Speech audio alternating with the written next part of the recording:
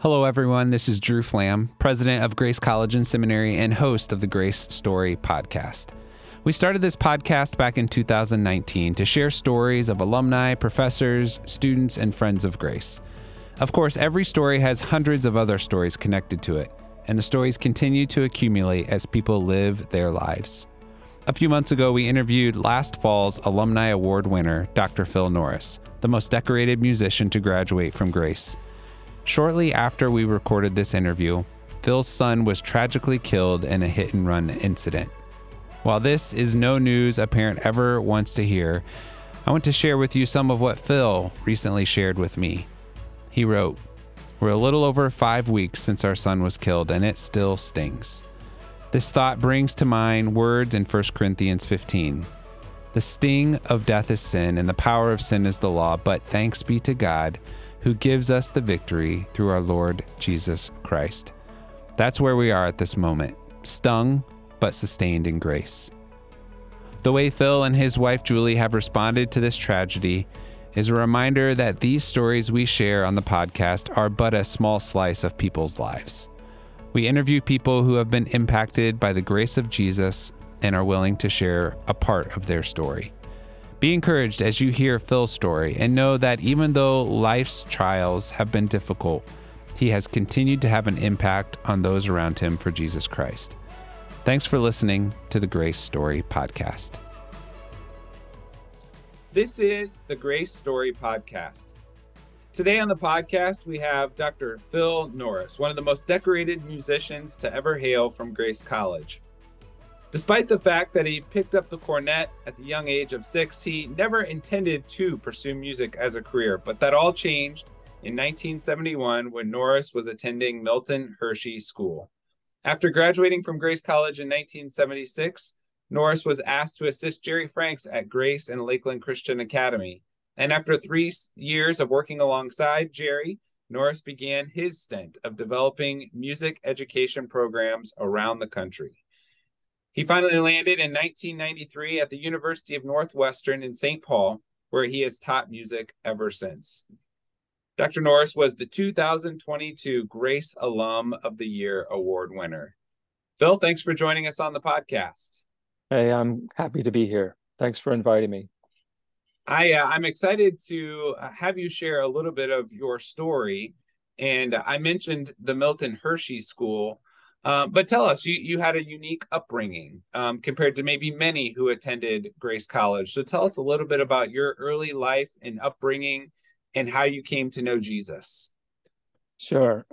I grew up on a small farm in South Central Pennsylvania. And just a few weeks before my 6th birthday, my mother committed suicide. And that changed the whole direction of my life. And through that event, years later, I think the Lord used it to open my heart to the Holy Spirit for his work in my life. The Milton Hershey School at that time was for boys who had lost one or both parents. And so in my high school years, going into 9th grade, I was eligible because of having one parent deceased to enroll in that school. My father saw that I was eventually college bound and that being poor farm people, we were not able to afford college. And Milton Hershey School did have a college aid program. So I entered that school in 9th grade.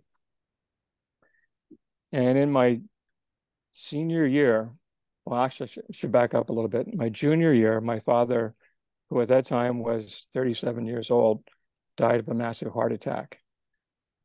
And it was right before Christmas. And I remember that, especially the evening after his funeral, crying out to the Lord. I was churched, grew up in a Lutheran church. And I heard scripture from the time I was very small, but not in a gospel sense, just in a liturgical sense. So that night, after his funeral, I remember distinctly crying out to the Lord. But 11 months later, while at the Milton Hershey School, um, my assistant house mother, who was Joan Meyer Keene, who had attended Grace, one evening we were having a conversation, and she said, "Well, if you don't have time for God first, you won't have time for anything else." And I was complaining about, how stressed I was at the time, and for some reason, the Holy Spirit really grabbed my attention through that question. So that evening, it was a Saturday evening, from about 10 p.m. until 2 a.m., Joan opened the scriptures to me. She had a very unique way of presenting it. She would explain something and then turn to the Bible, and she would turn her Bible around and have me read the verse or passage aloud. And this went on for about 4 hours. Well, again, having grown up in the church and hearing all of these different pieces, it was like pieces of a jigsaw puzzle, but the pieces are scattered and they weren't connected.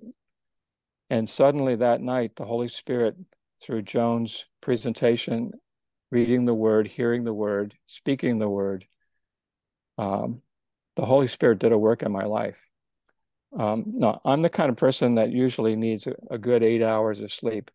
Well, I got up that morning after our conversation with about 4 hours of sleep, and I felt like I had been sleeping for a week. It was a remarkable experience. And I have to say this, I never prayed a prayer to accept, quote unquote, accept Christ. And so, sometimes those are genuine and sometimes they're perhaps out of some human response or emotional response. But in my case, as we read in Timothy, faith comes by hearing and hearing by the word of Christ. And that's exactly what happened to me. So Joan opened the word of Christ, opened the word of God to me. I heard it, and the Holy Spirit did its work. So I think for anybody thinking about sharing the gospel with others, the central point is that God does the work. And so we just simply have to be faithful to share the word of God in its simple, straightforward way, and let the Holy Spirit do his work in his way and his time. Wow. Thank you for sharing all the difficulties and the trials and how those brought you to a place of openness to hearing the word and responding to the word. And it's a great encouragement as well. The word says it better than we ever will. And it's neat to hear the story. And it was so neat that Joan was able to be here in the fall when you were given the Alumni of the Year award, and you were able to recognize her and her impact in your life. I want to talk a little bit about music during that time as well. So, you started the cornet at a young age. When was it that you thought, music might be something I want to pursue more and potentially as a career? Well, going back to age 6, one of my aunts had an uncle whose cornet was sitting in his closet for years. And I think as a means of distracting me from our family situation, she gave this to me, and I taught myself to play it. And then, fast forwarding through elementary school, band, private lessons, and then going on to Milton Hershey School, for me it was an outlet and definitely a hobby. But in my senior year, as you're thinking about senior year of high school, that is, thinking about college and what you might want to do with your life, I was headed toward a career in microbiology. I had a full ride to a state school in Pennsylvania for biology. And then uh, November 14th came when the Holy Spirit transformed my life, regenerated me.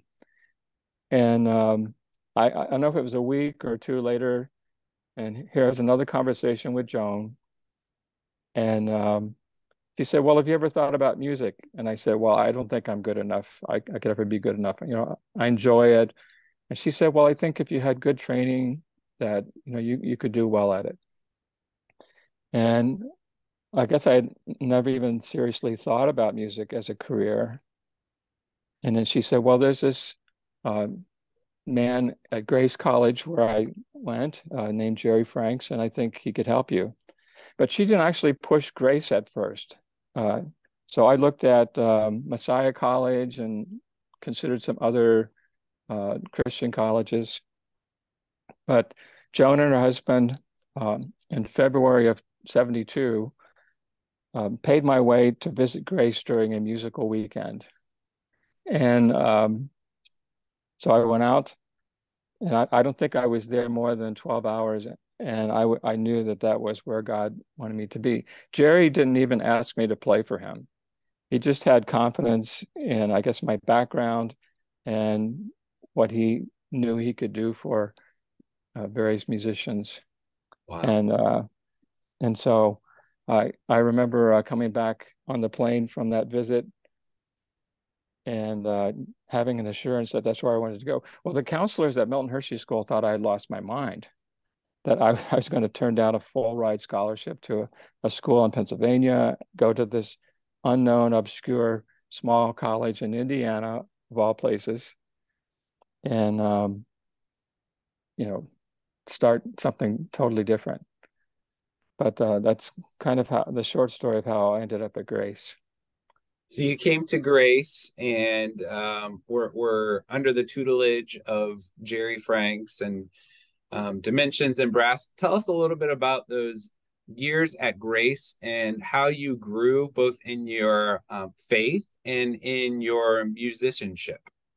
Well, actually, my first 2 years were pretty hard musically for me because I was kind of in a remake, like they have the home makeover. I was in a trumpet makeover mode for about 2 years as Jerry was, remolding my skills. And I remember distinctly my sophomore year, this one weekend, I was ready to quit. In fact, I think there were about 5 times in those first 2 years I was going to say, well, the only thing I knew I could do would be a janitor. I would be a good janitor. And that's a worthy calling if that's what God has for you. So this one weekend I decided, because I'd heard and learned about fasting and praying at Grace. And so I decided to fast and pray and went to church. I think it was the Winona Lake Grace Brethren Church at that time, that Sunday morning. And something happened in the course of the service. I don't remember if it was the preaching or the music. And God seemed to say to me, just stay the course. And so I did by faith.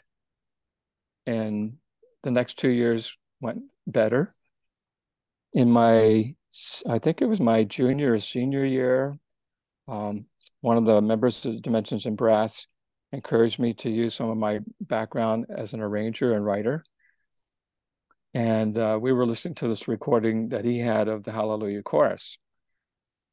And he said, I think that would be a really, great piece for the Dimensions to play.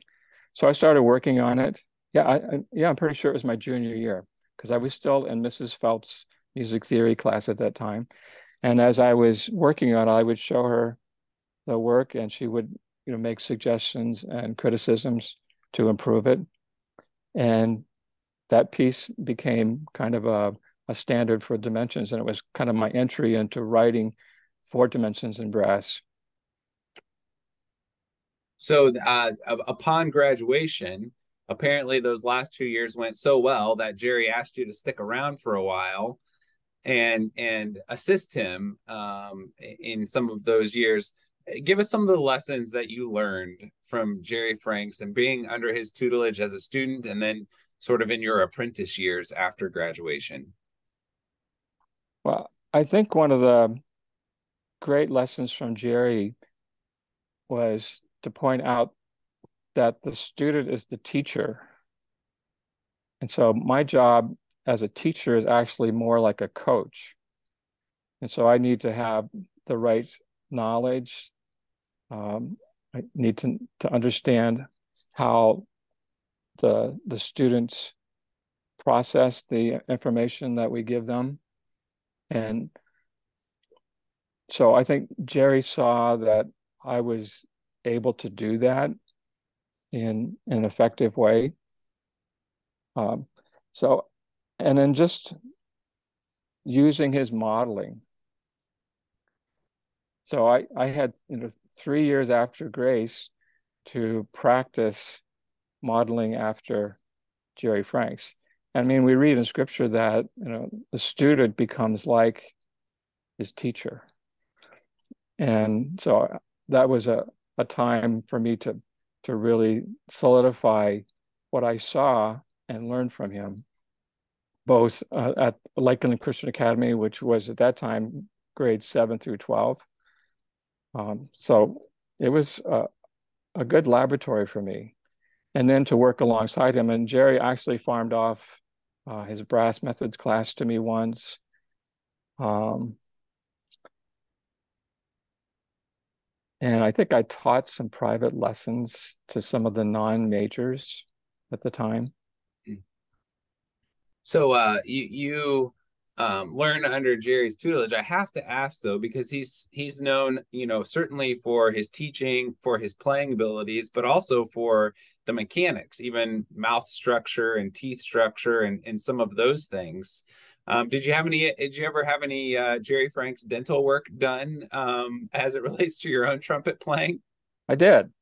There were two things, and that whole teeth and oral cavity aspect was sort of a work in progress. And I was there during kind of the early stages of it and through the developmental stage. So I had a couple of things. First, if the front upper incisors are a little bit long, you can have them shortened. So I had those shortened a little bit. It helps you to keep your lip in down where the airstream goes through. And then Jerry also found that if the front upper incisors are somewhat angled rather than flat, so it was kind of a reverse retainer device for my upper teeth, and it would push my upper front incisors out so that they angled a little bit more and less flat. And then the third thing, he came across the idea of having a pressure point right in the center of those upper teeth, again, rather than having the front teeth flat. So when you push the mouthpiece against your lips, there's less contact between the mouthpiece and the front teeth. So he developed with a local dentist a hard shell acrylic overlay that could be placed over your teeth. And these were all just different things that he was trying to help players with particularly their upper range. And then, of course, there was some physical mechanics of how you shape your lips to play in the higher range. And so I was there for most of that. Some of his other students were doing it, and so we could sort of see the results of his work and his ideas as they developed. I never went to having crowns put on my teeth. That seemed pretty dramatic to me. So most people get a retainer to make their teeth straight. You got a retainer to make your teeth a little bit more crooked. That's right. and in very, very small ways. I mean, not real huge. Well, after your 3-year stint with Jerry, you went on to a career at multiple institutions, Corbin, Sterling, and then eventually at University of Northwestern St. Paul, following in Jerry's footsteps as a teacher and performer. But you were also noted very much as a publisher.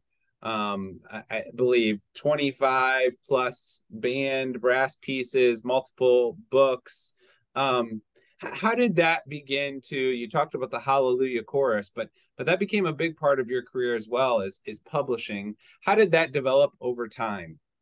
Well, it actually started with Jerry because Jerry, being from the Pittsburgh, Pennsylvania area, was good friends with Walter Volkwine, one of the founders of that music store and publishing company. And at one point, Jerry said, well, I think, we ought to make this music more widely available. And I was writing some things for my bands at Lakeland Academy. So Jerry knew about that. So it wasn't just the brass music. And the next thing I know, I have a contract with Volkwine in Pittsburgh for these 25 band and brass arrangements. And at that time, I think I was the youngest published arranger in America, again, by God's grace. And these were all, designed to provide quality band and brass material for Christian schools. So we saw it, first of all, as a ministry, not just as something that would pad our pockets. And certainly, unless you're a top composer, arranger, you don't want to you can't make a living at publishing. And then you went on to publish with Crown Music Press in Chicago, and in various trumpet pieces, and even your own music appreciation textbook. One of the things I'm interested in knowing is, what is it like to hear your own arrangements played? And what is that like to hear, when you've written something down on paper and then to hear it actually performed? Well, it's kind of a mixed bag because it's a joy, but at the same time, you're hearing things that you wish you had done differently. So that was kind of the nice thing about having Dimensions and Brass as a laboratory group, because if it just didn't turn out quite the way I wanted or something needed to be tweaked, I could do that at the time. But, once you put it in publication, unless, they come out with a new edition of it, you can't make changes. So I was pretty aware that I needed to get it right. But I even cry at some of my own music. Because in some ways, it's a little bit of an out-of-body experience because you say, I don't remember doing that. I don't know what that's like, though. I've been a musician for a long time. I've never, written my own, and that to me is such a complex process, that it's almost, as I've even considered it, just overwhelming to think about the multiple parts and pieces and how they get put together. It is astounding to me. Yeah. And so to have that many published pieces is quite amazing. Yeah. Well, I guess I don't see it that way. I see it more as a natural result of my upbringing because I was around music a lot. My dad was an amateur trombone player, so I was around band, and he had numerous recordings that I would listen to all the time. So I don't know. I guess God just had, for one of his purposes for me, to do this kind of work. Mm. And it's a craft as well as an art. I mean, there are things that there's maybe more perspiration than inspiration. Well, one of the questions I wanted to ask, in your long career as a musician and teacher, so I have three young boys who are all currently piano players. That's the instrument we have them starting on, and then we'll allow them to choose as they go on. What are some advice, as you see the next generation of musicians coming up, advice you'd give to parents or to those who are trying to instill music as a priority in the next generation? Two things, and I think you've done the first thing, and I think piano is a tremendous foundation for any young person and opening potential for their development in music. And the second thing, may not be as obvious, but singing.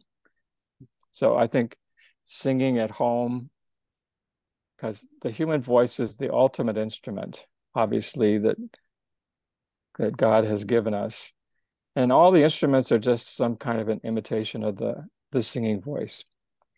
So if a young person can read music because they've learned it in playing, particularly the piano, because it encompasses the full range of notes that are available to us. But then internalizing it by singing is really foundational. I don't think anybody can really excel as a musician apart from singing, because it's so foundational. So you should have your kids in some kind of singing experience, not just church, but in the home or in some kind of a school setting. But That's I think great. in the home, it's like reading. You read to your little children even before they have any idea what reading is, and they develop a love and an ability to do it. And music is the same way. That's really good. I don't that singing part is kind of new to me, so I appreciate that insight. And something I'll be thinking about more with my kids. I'll tell them tonight, hey, you need to start singing a little bit more. So we do like to sing as a family, so that helps as well, Well, for sure. that's a plus. One last thing I wanted to talk a little bit about is this last fall in the Jerry Franks Dimensions in Brass reunion that we were able to have, and you did a labor of love in arranging the music and the musicians. And talk to me just a little bit about, I mean, it's been years even since Jerry Franks passed away, but just why you wanted to be engaged. What are some of the things that you did as part of that engagement? And what was that experience like for you and for your fellow musicians from Grace? Well, for me, it was payback to Jerry and to Grace for those experiences that were immeasurably valuable for me. And then I knew personally probably half of the people that came back to play, and to know that we had a shared common experience in dimensions and brass. And I should mention there were those from Indiana Wesleyan as Right, well, who were part right. of Jerry, And I knew, Jerry and Brass there. yeah, I knew some of them by um, correspondence, more indirectly, or by just seeing their names on albums over the years. Because I kept in touch and actually was still writing some things for Jerry when he was at Indiana Wesleyan. So that went on. But my particular experience as a writer, as a director, as a teacher, I think it just positioned me to be the person to coordinate all of that. And it was a once in a lifetime experience. I think we all sensed that and felt it. And in many ways, I mean, we had one rehearsal, like a 2 hour rehearsal, and the final product was probably one of the best sounding Dimensions in Brass ever. And we had some pretty good years. There was one year that Dimensions, I think it was 76, that we recorded 2 complete albums in one recording session. And again, it speaks to Jerry's skill in training and developing and leading his students, that we could do something at that high level. That's amazing. And not only could you do it at that high level then, but that a group of you could do it at such a high level now, from all over the United States. Some, very haven't picked up their instruments in a few years. Others, having played regularly and being there. It was a wonderful concert, a wonderful tribute to the Lord, Yeah. and to Jerry Franks and his legacy and his family. And thank you so much for your part and so many others who were a part of making that a reality. Yeah, and we have to thank Terry Eichhorst for kind of the seminal idea of doing that, or maybe it was Bill Cadup. It was, yeah. Bill, I think it was Bill's idea, and he got Terry engaged, and you and Don Bechtel and so many others. Yeah, Terry White and Rick Lovelady and so many who were involved and engaged. yeah, and all these people have been a great encouragement and help to me in that process. Oh, I should point out, I think about the average age of our we called it the Frank's Tribute Brass because we didn't want to call it Dimensions in Brass. It was bigger than that. But I think the average age was about 50. And so to have that many people playing, and several of them are still very active players, as well as there were a few who decided to get back into playing again after really a decade or more of inactivity. And so again, I think this was a credit to our Lord in pulling that all off. We were just kind of the conduits. Yeah. And a CD has been recorded or music recorded, and folks can get that CD if interested. If you contact Dr. Wally Brath in our music department, he will ensure you get a copy from that tribute band concert, which was so wonderful. And Phil, thank you so much for spending some time and just sharing some of your story. It's amazing just to hear how God has worked in your life, and we just even tapped into a small part of your story, and we know there are so many lives that you have impacted as well, just as Jerry impacted yours through the gift of music. So thank you for some of your time and the way that you have given back and invested. It's my pleasure. And again, all of this comes back to our Lord. Amen. Amen. And thank you all for listening to the Grace Story podcast today. We would appreciate that you would share this with others and like and comment on it wherever it was found. And thank you so much for joining us for this conversation with Dr. Phil Norris.